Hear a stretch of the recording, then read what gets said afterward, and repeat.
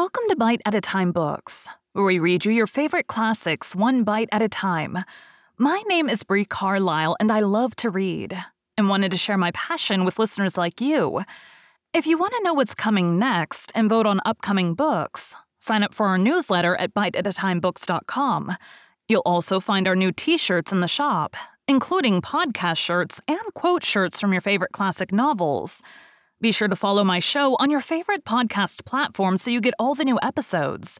You can find most of our links in the show notes, but also our website, biteatatimebooks.com, includes all of the links for our show, including to our Patreon to support the show, and YouTube, where we have special behind the narration of the episodes. We're part of the Bite at a Time Books Productions Network. If you'd also like to hear what inspired your favorite classic authors to write their novels, and what was going on in the world at the time, check out the Bite at a Time Books Behind the Story podcast, wherever you listen to podcasts. Please note, while we try to keep the text as close to the original as possible, some words have been changed to honor the marginalized communities who've identified the words as harmful, and to stay in alignment with Bite at a Time Books' brand values. Today we'll be continuing Anne of the Island by Lucy Maud Montgomery. Chapter 15, A Dream Turned Upside Down. "Just one more week and we go back to Redmond," said Anne. She was happy at the thought of returning to work, classes, and Redmond friends.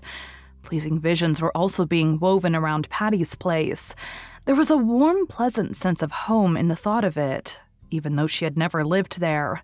But the summer had been a very happy one, too. A time of glad living with summer suns and skies. A time of keen delight in wholesome things. A time of renewing and deepening of old friendships. A time in which she had learned to live more nobly, to work more patiently, to play more heartily. All life lessons are not learned at college, she thought. Life teaches them everywhere. But alas, the final week of that pleasant vacation was spoiled for Anne by one of those impish happenings which are like a dream turned upside down.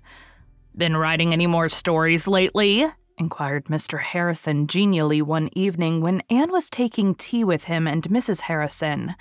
"No," answered Anne rather crisply. "Well, no offense meant. Mrs. Hiram Sloane told me the other day that a big envelope addressed to the Rollings Reliable Baking Powder Company of Montreal had been dropped into the post office box a month ago, and she suspicioned that somebody was trying for the prize they'd offered for the best story that introduced the name of their baking powder. She said it wasn't addressed in your writing, but I thought maybe it was you." "Indeed, no. I saw the prize offer, but I'd never dream of competing for it. I think it would be perfectly disgraceful to write a story to advertise a baking powder. It would be almost as bad as Judson Parker's patent medicine fence." So spake Anne loftily, little dreaming of the valley of humiliation awaiting her. That very evening, Diana popped into the porch gable, bright-eyed and rosy-cheeked, carrying a letter. "Oh, Anne, here's a letter for you. I was at the office, so I thought I'd bring it along. Do open it quick. If it is what I believe it is, I shall just be wild with delight." Anne, puzzled, opened the letter and glanced over the typewritten contents. "Miss Anne Shirley, Green Gables, Avonlea, P.E. Island. Dear Madame, we have much pleasure in informing you that your charming story, Avril's Atonement, has won the prize of $25 offered in our recent competition. We enclose the check herewith. We are arranging for the publication of the story in several prominent Canadian newspapers, and we also intend to have it printed in pamphlet form for distribution among our patrons. Thank you for the interest you have shown in our enterprise. We remain, yours very truly, the Rollings Reliable Baking Powder Co." "I don't understand," said Anne blankly. Diana clapped her hands. "Oh, I knew it would win the prize. I was sure of it. I sent your story into the competition, Anne." "Diana Barry!"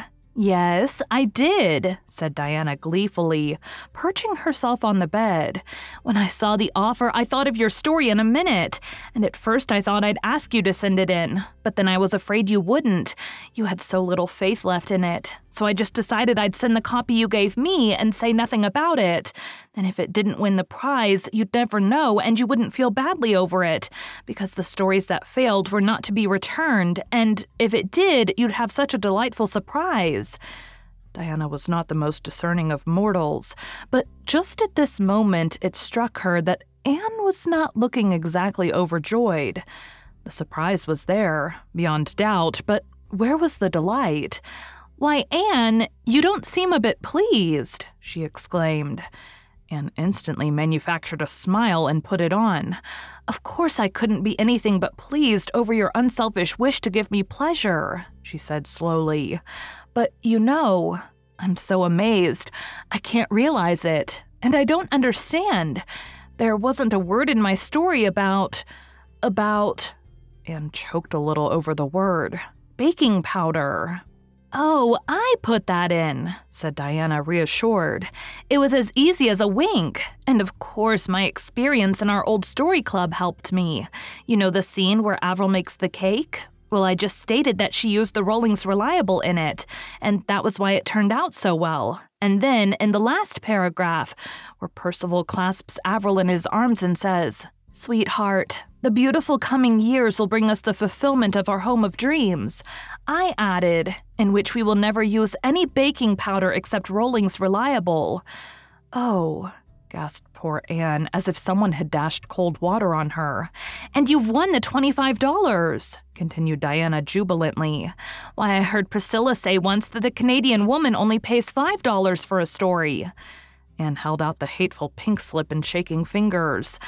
"I can't take it. It's yours by right, Diana. You sent the story in and made the alterations. I would certainly never have sent it, so you must take the check." "I'd like to see myself," said Diana scornfully. "Why, what I did wasn't any trouble. The honor of being a friend of the prize winner is enough for me. Well, I must go. I should have gone straight home from the post office, for we have company. But I simply had to come and hear the news. I'm so glad for your sake, Anne." Anne suddenly bent forward, put her arms about Diana, and kissed her cheek. "I think you are the sweetest and truest friend in the world, Diana," she said, with a little tremble in her voice, "and I assure you, I appreciate the motive of what you've done." Diana, pleased and embarrassed, got herself away, and poor Anne, after flinging the innocent check into her bureau drawer as if it were blood money, cast herself on her bed and wept tears of shame and outraged sensibility. Oh, she could never live this down. Never. Gilbert arrived at dusk, brimming over with congratulations, for he had called at Orchard Slope and heard the news. But his congratulations died on his lips at sight of Anne's face. "Why, Anne, what is the matter? I expected to find you radiant over winning Rollings Reliable prize. Good for you." "Oh, Gilbert, not you," implored Anne, in an et tu brute tone. "I thought you would understand. Can't you see how awful it is?" "I must confess I can't. What is wrong?" "Everything," moaned Anne. "I feel as if I were disgraced forever. What do you think a mother would feel like if she found her child tattooed over with a baking powder advertisement? I feel just the same. I loved my poor little story, and I wrote it out of the best that was in me, and it is sacrilege to have it degraded to the level of a baking powder advertisement.